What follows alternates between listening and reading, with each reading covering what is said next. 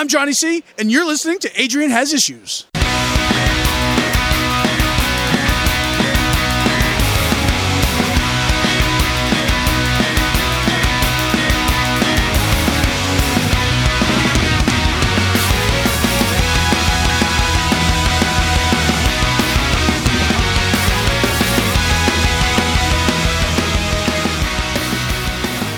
Hey everybody, welcome to Adrian Has Issues. Today's guest, today's two guests. That's right, we got a twofer for you. Well, the first gentleman who I'm going to introduce has been on the show multiple times and is pretty much a series regular. You've heard him on several podcasts before, including the History of Comics. If you haven't heard those, there's two of them. There's the History of Comics and the History of Comics second semester. Retail, which is his creator-owned book. The first book was written and created by my guest with art by Sean Dillon, edited by Erica Schultz, and Cardinal Ray did lettering. So now we're here at Retail issue number 2, which the creative team is relatively the same, except now in this one we have a new artist who is my second guest, Keith Grasmick. But first off, welcome back, Stephen Petrovelli, and welcome to the first time on the show, Keith Grasmick. Keith, how are you doing? Hey, Steve. Oh, doing great. Thanks for having us. It's like, Keith, how are you? So nice to meet you. And hey, Steve, how's it going? I'm at that level. You've been here before. That's always like those late night talk shows when you get those comedians who, they're basically like lifers on the show. So when they go on, like they don't even have cards written up. Like, we're just here to hang out and have a good time. My goal is to be your Tom Hanks. That's right. So now I got to go through, okay, who's our Tom Hanks? Who's our John Goodman? I guess Steve Martin was one of the SNL lifers for a while. Yeah. Oh boy. But I feel bad because Keith being the first timer here, and granted he hangs out with you. So, he's got to be cool and he's got to at least have a slightly warped sense of humor. So, I'm acting like the guy is like your total opposite. I've been listening to a bunch of the backlogs of the show, and you've had a lot of great guests on, and it's great to be here. So, Steve, we'll start with you. Please let everybody know what the book's about. Retail is actually a story that I've wanted to tell for quite some time. I worked in retail in the King of Prussia Mall, which is the second largest mall in the country. First, of course, being Mall of America, then the King of Prussia Mall, which is in the suburbs of Philadelphia. I worked there for about 7 years, working for a couple different companies, casual clothing, jewelry, and even a comic book store. And there was one day I was just walking around my job, and I just thought, retail's an interesting setting, and like a lot of people have done it. It's like they should do a show like The Office, but set in retail. And that's kind of where it started from. And I started getting more into comics, and this idea that I said would be a really cool TV show. Just one day I thought, I'm a comic writer. I should make it a comic. And this is when I was really getting into things like Box Office Poison, Strangers in Paradise, Blankets, books that are, minimum wage, books that are just about people. And I'm a huge fan of that. And, at the first Creator After Con, we all kind of talked about the books that made you want to write comics. I've loved Spider-Man since I was a kid, but Spider-Man didn't really want to make me make comics. What made me want to make comics are books like Box Office Poison, and especially Blankets, taking stories about real people and then using the comic medium to tell them. The black and white kind of relationship book is kind of a staple. And for me, I was always scared of making this book because black and white relationship books aren't really what sells nowadays in comics. And so when me and Sean kind of wanted to go with Sweetie, the first book I worked on, and he said, I kind of want to go on my own. He's like, but let's work on that retail project. I was excited, but then also scared. And then I debuted it this year at C2E2 and did great. But to kind of go more into what the book is about, Retail is basically about the main character, Mark, who works at a clothing store called BE Clothing. And he is a 23-year-old college English lit graduate who wants to write the next great American novel, but hasn't written a chapter in about 3 months. Not a spoiler, because I always say not a spoiler because it happens in the first panel of the first book, but he gets broken up with his long-term girlfriend, Emma, in the first book, and it's kind of him and this group of friends that you will meet, Charlie, who's his best friend since they were kids, and then 2 characters you meet in the first book that work at a comic book store, Jack and Stacy, and then there's another character, Thomas, that will get introduced in issue 3. He gets a little sneak peek in issue 2. And they kind of build this friendship and this kind of cohesive unit. Because I feel like when you're in your like early 20s, you really start kind of figuring out who like your friends are. And those people kind of get you through those times because you're out of college, you're out of the safety net, you're in that weird stage where you're not a kid anymore, but you're also not feeling like an adult. And a lot of times, you graduate from college and, especially if you're trying to do something like art related, you're usually not going to get a job right away that's related to that. So retail is a job that a lot of people end up having to basically take. And the thing that kind of gets you through it, and the reason the tagline is the best worst job you'll ever have, is because with retail, the hours suck, the pay usually sucks. A lot of times the managers and the company, you will usually suck. But you meet some really good friends. You meet some people that get you through it. And actually the tagline was made by my best friend, Andy, who I met while working at my first retail job. So, and he met his wife at that job as well. So that's kind of where it all came from. And, the one thing I've kind of learned about this book and from writing it is that, there's a lot of people that can relate to this. And that's kind of now what's pushing me forward and not just going beyond issue 1, issue 2, but, keep writing, is that in the mainstream world of Marvel and DC, do these books seem like they would sell? No, but I think when you get to that self-published, that indie small press side, there's a lot of people that are looking for something different and looking for things that are just like, oh, I can relate with that. Right. And that's kind of what's driving me now, is that making a very relatable book that either you're someone who has dealt with it or someone who is dealing with it and can be like, damn it. Like, and that's what happened with me when I read Box Office Poison and books like Scott Pilgrim, where I was like, damn it. Like, someone gets it. Someone out there, has been going what I'm going through right now, whether it's girl problems or, not knowing what you're doing. And that's kind of where it all came from. The longest elevator pitch ever.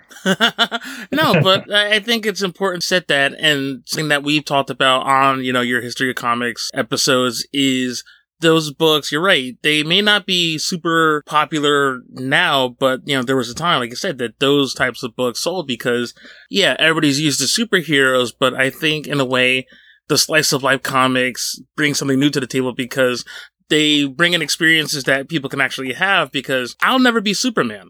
I'll never be an alien from another planet, despite what people may think about my behavior sometimes. But, I don't know what it's like to be from this other world and have these godlike powers. But I do know what it's like to be stuck working at a dead end job with a bunch of people spending the entire time ragging on, the customers and the bosses that you hate. That's really why I really appreciated what you did with this book, and so many who bring that realness and that relatability to comics. I think there's a quote that John Darnielle of the Mountain Goats, which is one of my favorite bands of all time, he did a show at Carnegie Hall. And he said, I was like, if I could talk to my 16-year-old self, I want to let you know that not only did we make it, but we were playing Carnegie Hall. And so part of what this book also goes through, and I kind of, when I go into further issues, it goes into, like I said, like, with girls and that, but also goes into like anxiety disorders and depression and a lot of subjects that I basically in my writing have kind of wanted to tackle. And at the end of the day, like a lot of the black and white, a lot of the indie stuff I know has gone towards like dark and dreary. And I know the end of issue 1 kind of like is ambiguous of whether or not it's like a downer or not. But like, I always want to make this book to be a little bit uplifting, to be like, you know what? At the time, you're early to mid 20s, you feel like, I don't know what the fuck I'm doing. Where am I going? And that's how I felt, I had no idea what was going on.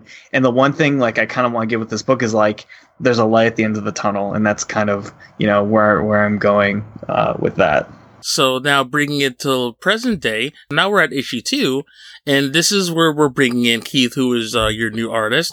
So Keith, how did you get involved in this crazy book about dead and retail jobs? We met at the Creator Connection event in the Chicago Comic Con, that C2E2.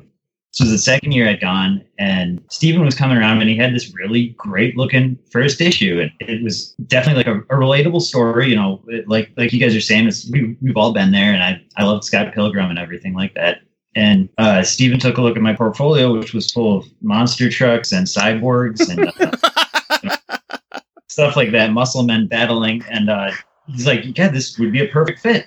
So, Which you never would think. It's like you look at like this crazy, just like ships and monster trucks and post-apocalyptic, and of course me being like, this guy's perfect for a slice of life story where none of this will happen.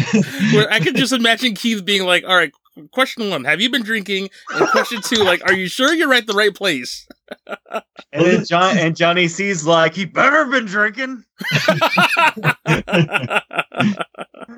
So this is absolutely the kind of thing where if I wasn't drawing it, I'd totally be reading it. So it's neat being on the inside of this, and it's been a lot of fun. It's something that is outside my normal expertise, but it's like I had all this great art from Sean Dillon to show me who these characters were even the first time I picked it up. It was a great base to go on, and Steven's writing and direction for how the scenes and the story play out. It's been a blast to work on. And I've seen your work on your website and other places, and you're right. The art wouldn't necessarily, you wouldn't think it would lend itself to slices of life, but there's a lot of action, there's a lot of movement, there's a lot of stuff going on.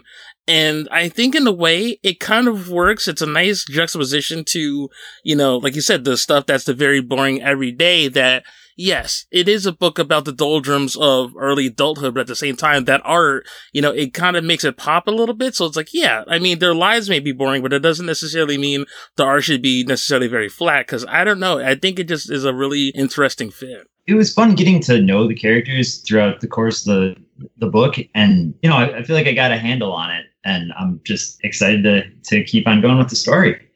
Yeah, I think the thing for me that really kind of sold me on Keith was like everything I looked like we joked about like was nothing like retail, but I saw his inks and his black and white work, and with it being a black and white book, the person had to be able to do well in black and white, and Keith, I thought, really knocked it out of the park, and with some talking and some showing some influences that I have in the kind of the way that I was, I never want to tell an artist how to draw, but I do have a certain vision of what I think was best for the book. And Keith was able to just really knock it out of the park. And, he's helped me when it comes to, some page layouts and different, because at the end of the day, it's a lot of talking heads. And so you need to have ways of making that interesting. And Keith, I thought, did a really great job of being able to kind of keep the story going where, like, it's not just like, okay, these people are just talking, because that's really all it is. So he did a really good job in issue 2 of really doing a good job of kind of making the story, the pacing worked well. And I thought he did a really good job of just like making it an exciting read. And, even after like being ingrained in this book for so long, when I finally like looked at issue 2 and had it kind of all said and done, I was like, all right. I was like, it kind of was better than I could have hoped for. So Keith, going back to you real quick, I also am a fan of origin stories, and I think it would be a good place to let everybody know, like, sort of your background in terms of, like, where you come from in terms of your artwork and, stuff like that. Because like I said, I really enjoy your art, but also it kind of makes sense because from what I'm understanding, you're also a huge fan of metal, which once I found that out, I'm like, all right, you know what? I like this guy already. Yeah, well, absolutely a big metal fan. That's the unlikely soundtrack to working on most of this stuff. Also, I love, old heavy metal comics, 2000 AD stuff, pretty much anything with like rock and action. And I need the music to really get me pumped for drawing everything. And no matter what it is, it's always going to be metal. Which is kind of funny considering that music plays heavily into retail itself. And I know you're like a massive Mountain Goats fan, but granted, I also do know that, from conversations we've had in the past, you did, let me know that you're also big into like Atreyu and Poison the Well. And I'm like, how did that happen? I honestly like to say that I have some of the most eclectic music taste there is. I don't know. I've gotten to the point where I'm kind of like, if I like it, then I'll listen to it kind of point in my life. I got into Poison the Well and Atreyu and a lot of like the emo, screamo, pop punk stuff in high school. And that's a very influential time for me. And like that stuff kind of never leaves you. And so I really love and dug those bands. I got really into the Mountain Goats in college and have become a big fan, to say the least. Anytime they're anywhere near us, I try to go see them live. I'm seeing them live again in December. I'm working my way through getting all of his available records on vinyl. You know, for anyone who doesn't know, the Mountain Goats is a indie folk band led by John Darnielle, who is the singer and also the songwriter. And when you first hear him, he's like, his voice is very like unique. And some people probably wouldn't like it because it's kind of, I don't want to say kind of this whiny, but kind of this like just twang to it, or this thing that's not a normal frontman. But the more you listen to it, the more you get into it. And his lyrics are just out of this world. And he just cuts right to the core. And with me, he's just the biggest influence on this book as some of the comics I've written. Because one thing that he's kind of taught me is kind of get to the point and kind of get to like the bare bones when it comes to things. And, you know, he's a huge part of when I'm writing as I'll listen to him. I listen to, also like to continue that, like I listen to a lot of musicals, like to finish the final parts of issue 2. I was listening to a lot of Hamilton at the time. So like, I honestly, like whatever kind of just like making me in that mood, you know, I'll always be like, I need music on to write. And I know there's a lot of people who don't do that. But I need something that almost gets me kind of like zoned into the computer and like won't let me leave. And, you know, once I'm like kind of in that zone, and, you know, whether it's the Mountain Goats, because it's kind of like I've listened to it so much that I'm kind of just like, you know, it's almost like white noise at this point, or like having something that's specific to the script I'm writing, like Johnny C. I wrote a Sartana script for him because he wants to do as a backup eventually, and I listened to on repeat for pretty much finishing the entire script. I had Johnny Cash's Hurt just on repeat over and over and over and over again. I'm not laughing because it's like, obviously that's not a song you laugh at, no. But it's just very odd because I'm like, man, your retail experiences were a lot worse than mine. Well, this is for Sartana, like. Okay. This is for like a Western, and to me that just like hit the right chord. Right. And so like I was like, okay, this is getting me in the groove. Just hit repeat and like just kind of go. So yeah, my retail experience. There probably were some days where I wanted to listen to Hurt by Johnny Cash after leaving my job, though. So it might make it in the rotation again sometime soon. Well, you got some stuff like No Children was always one of my favorites after leaving class, where I'm just like, you know what, screw this day. So it still works. No Children is one of my favorite songs by him. This year, it was funny to kind of connect to someone who's been on the show. I think I'm pretty positive Enrica's been on the show, right?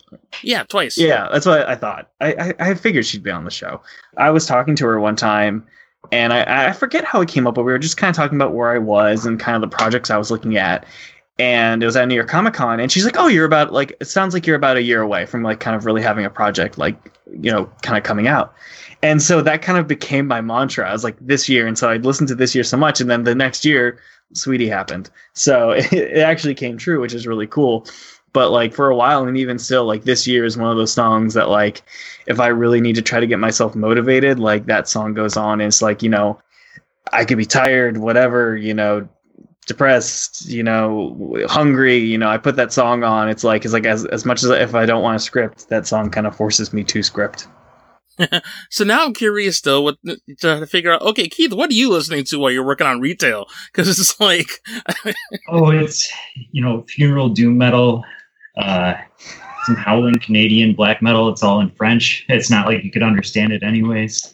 You know, stuff from all over the place. The thing that I love is there's old school thrash metal, there's the classics like Priest and Iron Maiden, and you can pick any direction and just go down the rabbit hole and keep finding, you know, deeper and deeper bands of whatever it is you're interested in. So there's a metal for every season, I think.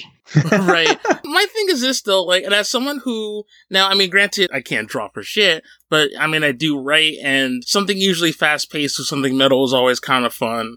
Like, usually depending on, like you said, the type of music and the time signatures. But one genre I realized I can't write to is drone. I can't do drone metal. As much as I love it, I realized I space out too much.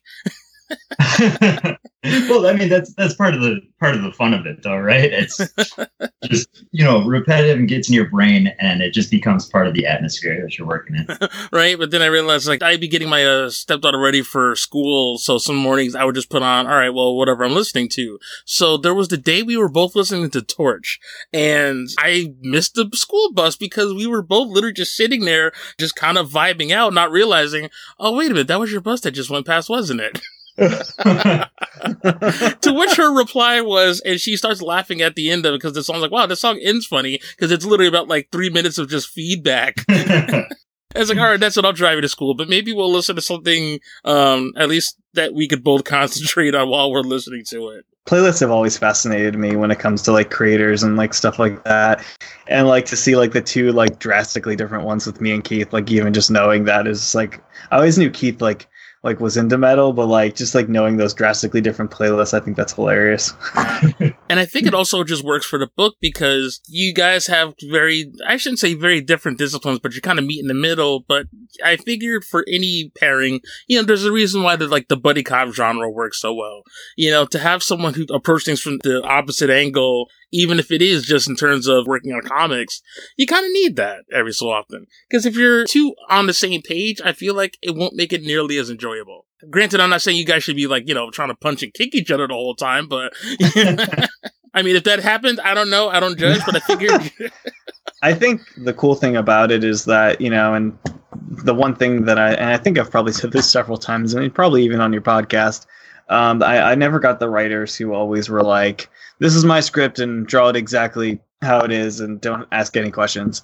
Because to me, like, it's a collaboration. It's words and it's pictures. And if you're not having your artist or, your writer giving you more input when it comes to it, then you're losing, half the fun. There was one scene in particular in issue 2 where there were kind of two ways I was thinking about writing it. And Keith, I was like, well, which way do you like? And I was like, just tell me.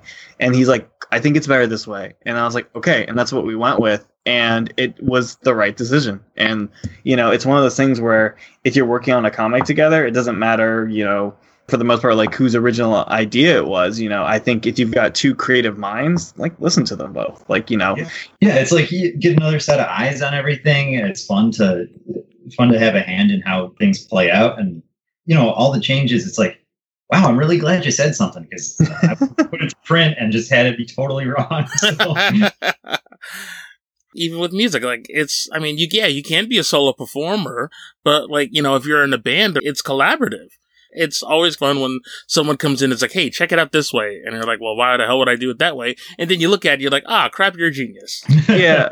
And that's one of the great things about comics is that you get that everyone kind of brings their own flavor to the table and, really like changes how the issue is. And, that was the one thing that I really enjoyed about working with Keith is that just, he took the script, he read it, he was, laying it out, doing all that. And then, anytime like I was like, hey, like, what about this? He'd be like, okay, like, like let's, he was fully like opening to like, even if something was already drawn, he'd be like, we can change it. Like we can do that. And like, I really enjoyed that of just like kind of not like the comic's alive, but like kind of like it's constantly kind of evolving where like it kind of got to the point where like, okay, this is where we're happy with it. And now like it is, going to be coming out. So maybe eventually we can have a deleted scene special or something.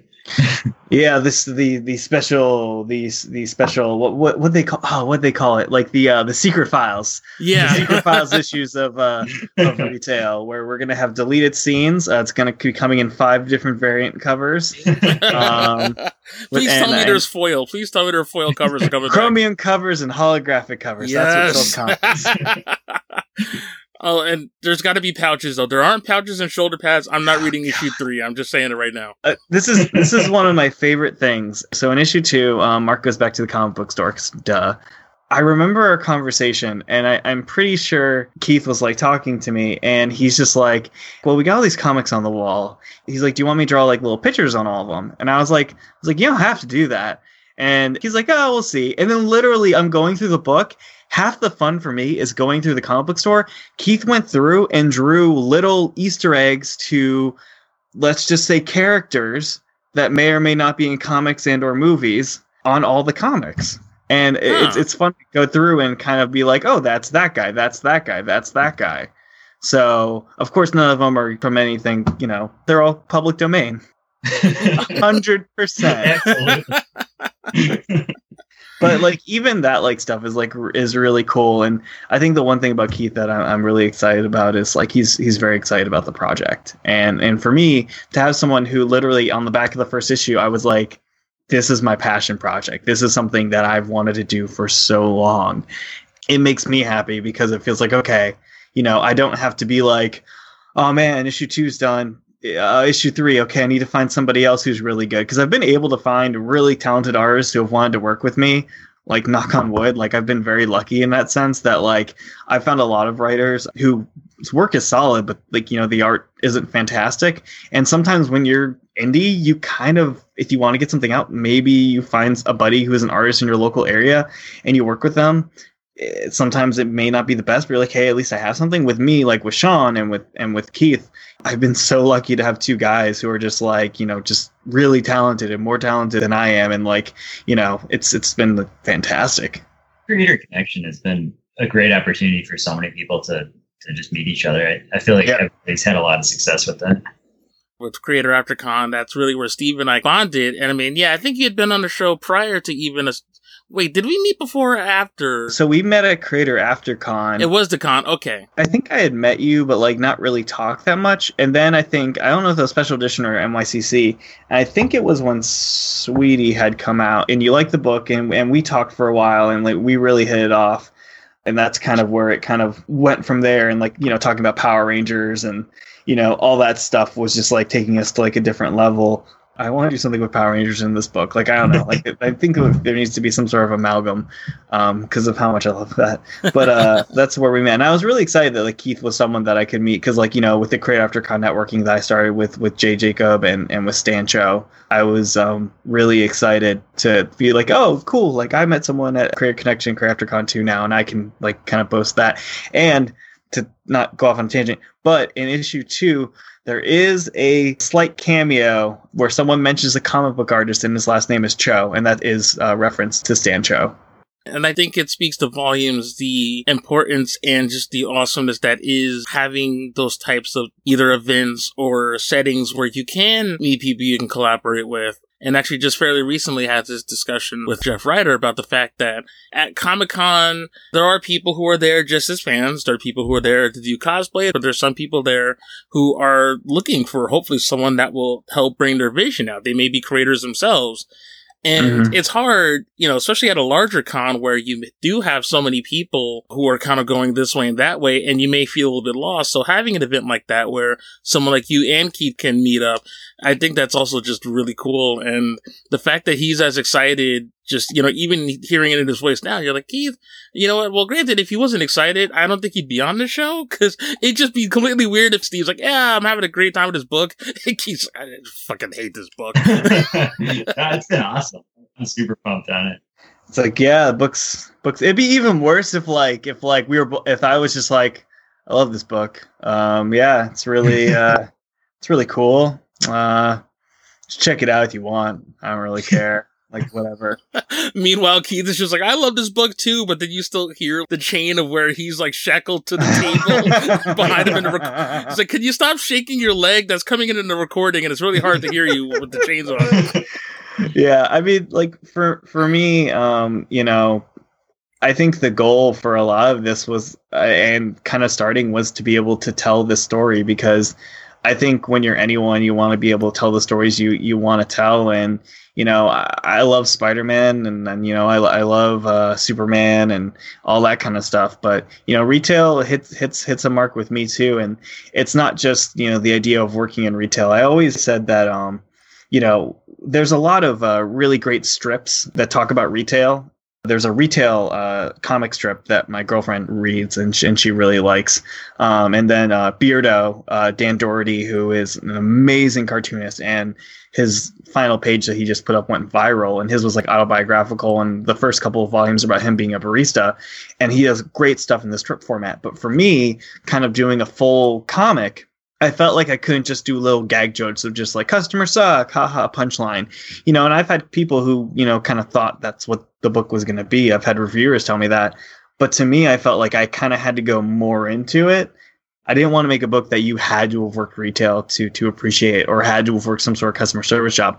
I think if you're someone who never worked a job in retail in your life and you just like stories about people, like if you like Clerks, if you like How I Met Your Mother, if you like Friends, like you'll dig this book because at the end of the day, it's about people trying to get through everyday life and like trying to figure out what's my next step. What's the next thing that I do. For me, where it also keeps relating is that, we're all still dealing with that. I just turned 30. And with me, I'm still trying to figure out, still doing the comic thing, still doing all that. So I still very much as Mark is me in a very different place, there's still a lot with him that I relate with. Well, yeah. And, as someone who used to read a lot of stuff that was happening at the time, I think it's with a little bit of distance, a little bit more, I guess, wisdom. Maybe it's wisdom. I don't think it's wisdom, but just looking at it, a little bit past it, I think it's easier to kind of write more about it. Well, the thing is that, and I'll make no qualms about it, if I would have been trying to quote unquote make retail at the time, it wouldn't have gotten made. Because I wouldn't have written it. That was a time where, and again, like the Mark character is kind of dealing with this, is that there's a lot of writers who like saying they're writers more than actually being writers, I feel. And I was one of those guys, 100%. I would put stuff on Facebook, I would put stuff on Twitter, and I make no qualms about that because at the end of the day, that's something that I did. And that's kind of what Mark does. The ending of issue 1 is him trying to go and really start working on this book. And then he doesn't, and that's, I did that so many times. We're like, I'm going to sit down and I'm going to script. And that's like the only time I'm just like, I need to wash the dishes. That's like the only time that I ever had that thought in my life of like, I need to do this or I need to clean this up, because I ever felt like if I started, maybe it wasn't going to be good. But now I'm at a point in my life where I'm proud of the fact that when I kind of started, where Mark is, I would say I'm scripting something and I wouldn't be. It was made to impress girls. I'll make make no bones about that. Like, honestly, it was like, so they're like, oh, he's an artist. So sophisticated. Maybe I'll date him now. But now I'm much more quiet about things. I don't post a lot about writing, or that I am writing. I kind of let the projects speak for themselves in a way where I'll be like, I might be like, oh, something's coming down the pipes, but like I never want to be like being like working on, page 1 of issue 3, woo, like, I want to be able to be like, here's my book, it's done. Keith, this is where you come in, because in that way, Steve will be very reserved that, yeah, there's a book, it's there. But see, this is where you got to just be like, shit, yeah, retail. I do got to work on my social media presence. I'm usually pretty quiet too, and I'll just sit around until I have something that I want to show off. I am chipping away at him. My goal for New York Comic Con, and I will make it for you, is for Keith to get on Twitter. Did you give him the full spiel, or did you just give him the "it'll be great" speech? Because it's I think I just gave him the "it'll be great." Okay, that's good. Because you know what? The problem is, don't do the thing I did. Because there was a buddy of mine who's like, "Yeah, you should totally tweet," and then it's like, "Oh, wait a minute. Oh boy." You didn't tell me all this was going to be going on. It's such a canon now. Like, it helps you so much. Like, I had someone recently interview me and ask me if I'm going to get on Diamond. And working in a comic book store and also just knowing the industry, I laughed, and I didn't mean to kind of like laugh at the question, but I was like, it takes a lot to get on Diamond. And with how much money comic book stores are spending on Marvel and DC and Image and all that, it's going to take a very special store to be like, you know what?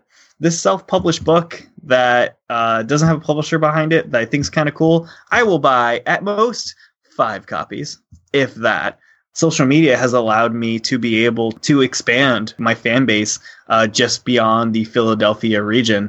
I have pre-orders and orders from places from like the far off lands, but like for me it's a big deal. But like Wisconsin and Connecticut and places where I can't get them into stores, I have people ordering them because they like the book, and to me that really means a lot.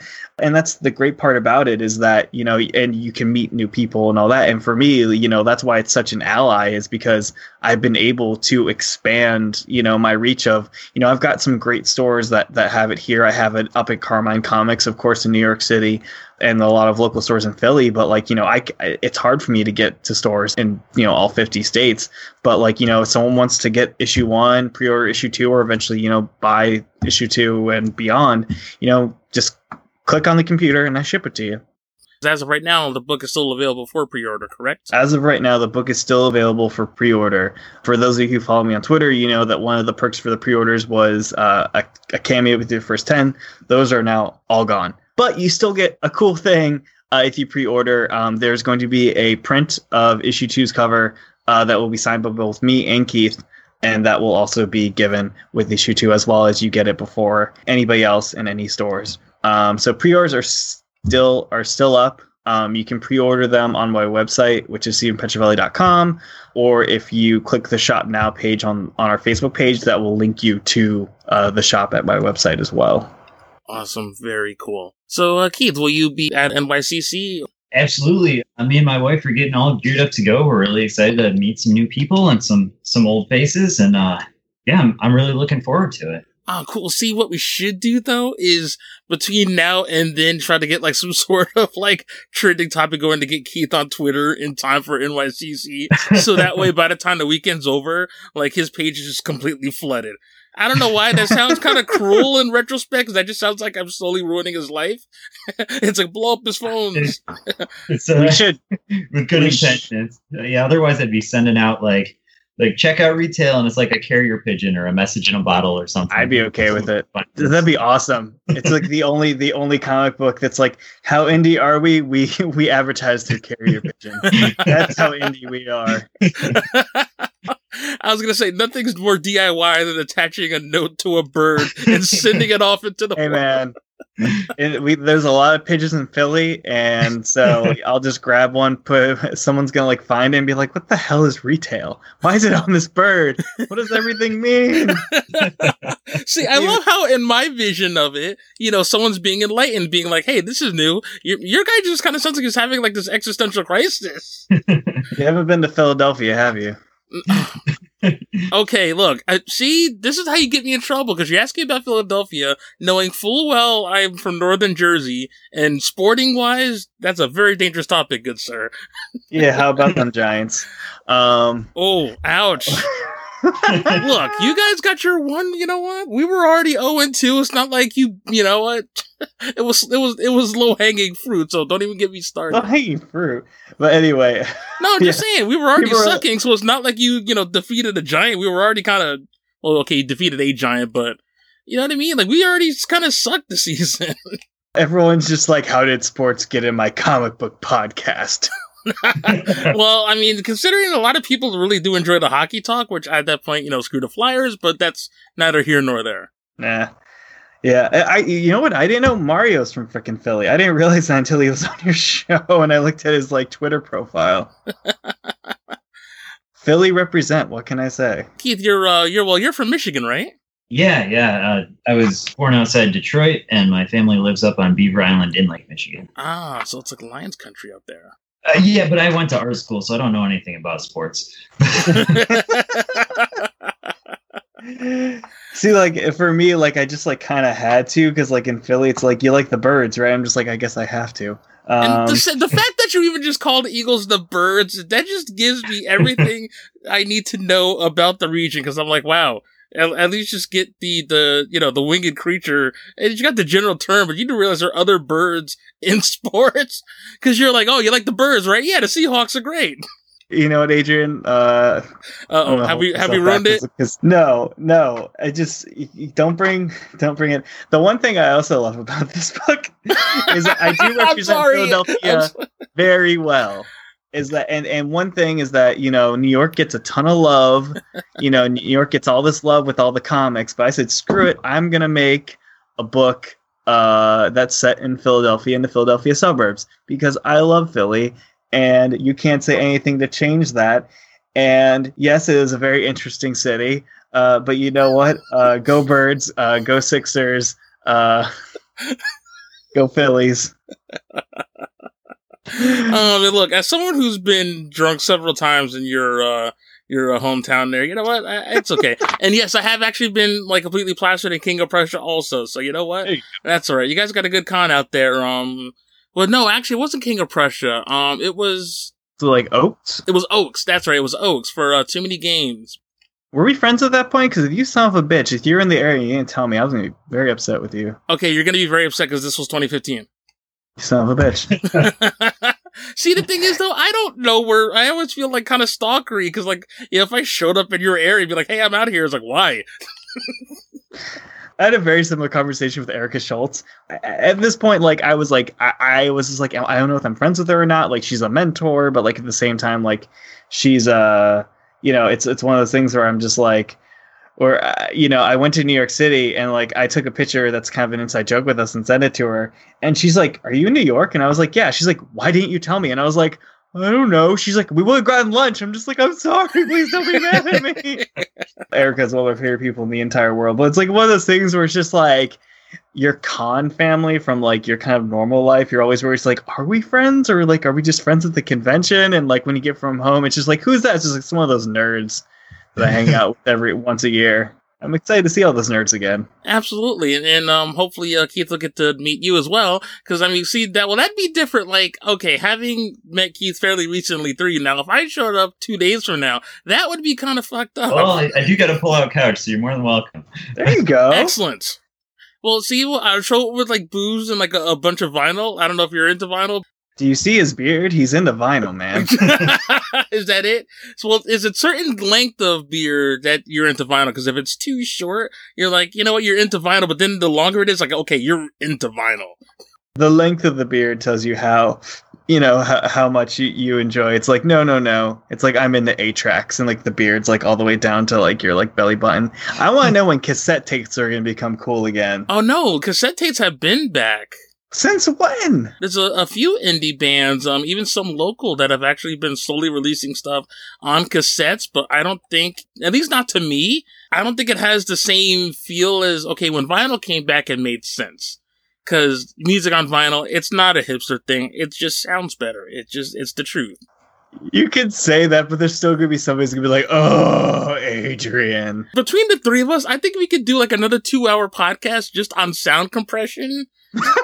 As long as they're not all beat up and degraded and stuff, it is a totally different No, I love, like, that's where I kind of am a little bit, like, I'll not like to the point where you can't listen to it, but I love, like, the skips and the hisses. Like, there's a great record shop right by me on South Street called Repo Records, and they have, like, and, like, a lot of record stores, they have, like, the dollar, like, the dollar, like, section and, like, all that. This is a folk nerd's advice. Go to punk rock record stores because you will find folk albums for crazy cheap. You can find like Kingston Trio records for because nothing. Someone dropped them off accidentally. Exactly, and they're just like, we're not gonna sell these, so like, yeah, it's $1, and I'm just going down there and I'm just like picking them all up. And my girlfriend loves musicals, and again, another thing that at a punk rock record store is gonna be super cheap, musicals. So like, yeah. Anybody who loves folk, go to the punk rock record stores because they're usually pretty darn cheap. So, but just a little piece of advice. See, now we're gonna have to just like have you guys back on to just talk vinyl, like as far as just general collections, because it really does depend on the player and also the album. Because like I said, music just generally sounds better since you don't have to squeeze all the sound into a small digital file. Don't get me wrong, I love my MP3s, I love my compressed audio, but I don't know. I think I'm a different hipster where even like dealing with lossless files kind of bug me out because I'm like, there's no way this album should be like 5 gigs. I'm sorry. This either might show me that I'm a major record noob, or you might really kind of think this is cool. So the last Mountain Goats record, which is really, really good, is called Goth. And he does actual like orchestral, like goth, like choir. Like the first song is like a rockin' song that has like a gothic choir in the chorus, and it's amazing. But then he also does goth like The Cure from like the 1980s, and it's so cool.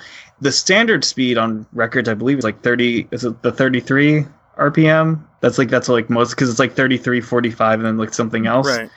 So like on standard is 33, and I was playing it, and like it was sounding like really weird, and I was like, why is this so off? his album, he purposely made it like the 45 or something like that. Like he made it like a little slower, a little faster. I don't know exactly what it does, but like it was kind of cool that he like changed the setting like on the album. I don't know if that was like an homage to something. I don't know. We can cut that whole part out. Nope, I'm not cutting it out. It all stays in. I'm just kidding. They made it, past 100. Then, they know what they're getting into.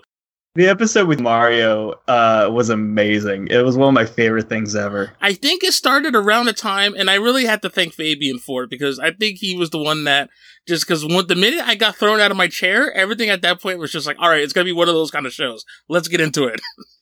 Yeah, I was just like, oh, did I take your seat? And like, I'm expecting Fabian to just be like, oh, no, it's fine. It's just like, he's like, no, it's my fucking chair. Oh, boy. But I would love to talk more music, though, but I guess we probably should wrap up at some point. But hopefully we'll be able to chat a little bit more at NYCC, where I'll definitely be at Creator After Con. Matter of fact, we probably should throw that out. Yeah. Oh, don't sound so upset about it. I'm sorry. I'm just fucking with you. Creator After Con. Let me do my pitch. I've got two things in this world, and this is one of them. Creator After Con, one of my proudest things I've worked on, of course, after retail. Sorry, Jay. Sorry, Stan. Sorry, Johnny. And sorry, Jeff. But it is the truth. No, I'm just kidding. I love them. It's like your children. You can't pick which one. Except you do, really. So, holy shit. Things just got dark. Maybe that will show up in an issue of retail. Probably. Anyway, so Creator After Con is a networking group for inspiring comic creators, podcasters, just comic fans in general. This is a very casual setting. It is going to be at Twins Pub, which is very close to the Javits Center, a hop, skip, and a jump. It starts at 7:30. It will be going to 11 p.m. or when they kick us out. Twins Pub is great. We're in the upper area. It will be happening both Friday and Saturday night. Please come. Even if you're not going to the convention, stop by, because guess what? You don't need a pass to get in. You just have to come up, just hang out, and you get to talk comics, maybe meet a collaborator on something, or just meet buddies, meet friends. So, definitely come out to it. It's one of my favorite things I get to do all year. I get to see some of my best friends, Adrian included in that, and just talk comics and talk the industry. And then there's nothing better than that. And Mr. Grassmick, will you be there as well? I will be there, and I can't wait to see you guys. And anybody who wants to show up, it's going to be a good time. Thank you both so much. And also, Steve, see, now you did that. You know what? You put the friend thing at the end, and it's like, don't you feel like shit for crapping on Philly now? I'm on to you. That's what you do. You can't. That's why we're the city of brotherly love. That was almost like borderline like Canadian. That was like almost righteous indignation right there. Can I just say where my social media is, and we can just end? Oh yeah, absolutely. Well, that was going to be the next part anyway, but do you want to do it? Did I step on your toes as the host? Do you want to ask me? Or you're not going to ask me about the Giants, are you? No. Do you want to ask me? Do you want? As far as the social networking, my bad. I'm still in mourning right now. 0-3. The season hasn't even fucking started. I'm sorry. I'm okay now. I'm good. It's okay. We've been off the rails for like 20 minutes. That's all right. We'll pare it down. We always do. But before we head out... We'll pare it down. This week on the episode, I have Keith Grassmick and no one else. I guess for Steve, please, put out your social media information. And also for Keith, the social media stuff you will have... My Twitter and Instagram, which is the main place where you'll find me, is at Steve_Petro, which is spelled Petro. That is Instagram and Twitter. Follow me. It's a good time. I promise I will not spam too much about my book. I tried not to, but I man's got to eat. And then also kind of retweet a lot of Jack Kirby art. So, also do that. Facebook.com/retail comic book. where I put video blogs up, kind of giving updates, as well as I've got some interviews even that I've done on there talking about retail life with some really great creators, Dirk Manning, Dan Doherty, and finally, StephenPetrovelli.com for, again, anything me related, which sounds so egotistical. No, this is the other half of it. This is the promotional side. Don't worry. I got this part covered. You're okay. And if you want to get Keith on Twitter, hashtag... That's right. We need a hashtag. That's right. We can't leave without getting at least one hashtag in. how about... Hashtag I don't even use Facebook, something like he doesn't. Actually, everything, he's like Alan Moore. I just send everything via carrier pigeon. So, Well, I was going to say that covers the beard part. Yeah. No, you just have to learn some spells because he's a magician. Oh, that's very true. See, you have stuff out there, and I know you have some other work, though, but please, Keith, anywhere where more people can see your art, because they should, because it's fucking badass. So please, by all means, anywhere where they can see it, let us know. My site is at keithgrassmick.com. That's GRASSMICK. And I also have some work from some of the other Comic-Con guys at themarkcomics.com. That's Andrew and Dan Feeney. And I'm doing some stuff for my friend's brewing company up north. It's the Whiskey Point Brewing Company.com on Beaver Island. So if you want to check that out, we'll have some more beer designs up there soon too. See, that's the stuff I'm talking about. I don't know. I've noticed that's kind of been picking up more and more is breweries and like artists kind of coming together, because these are two things I love very much. And the fact that so many of my favorite things are starting to blend into each other, like I feel like this is the greatest time to be alive. That's awesome. Congrats, man. Oh, thanks. Well, I'll send you some of the designs. It's coming along pretty nice. I was really hoping he'd say he sent me some beer. That's what I was really hoping for. I'll do that too, because that's coming along great too. So thanks, Patrick. Very cool. And I can't wait to share beer with you guys soon. But that'll do it for this episode of Adrian Has Issues, and we will see you next issue. You motherfucker. Keep it in. Keep that in.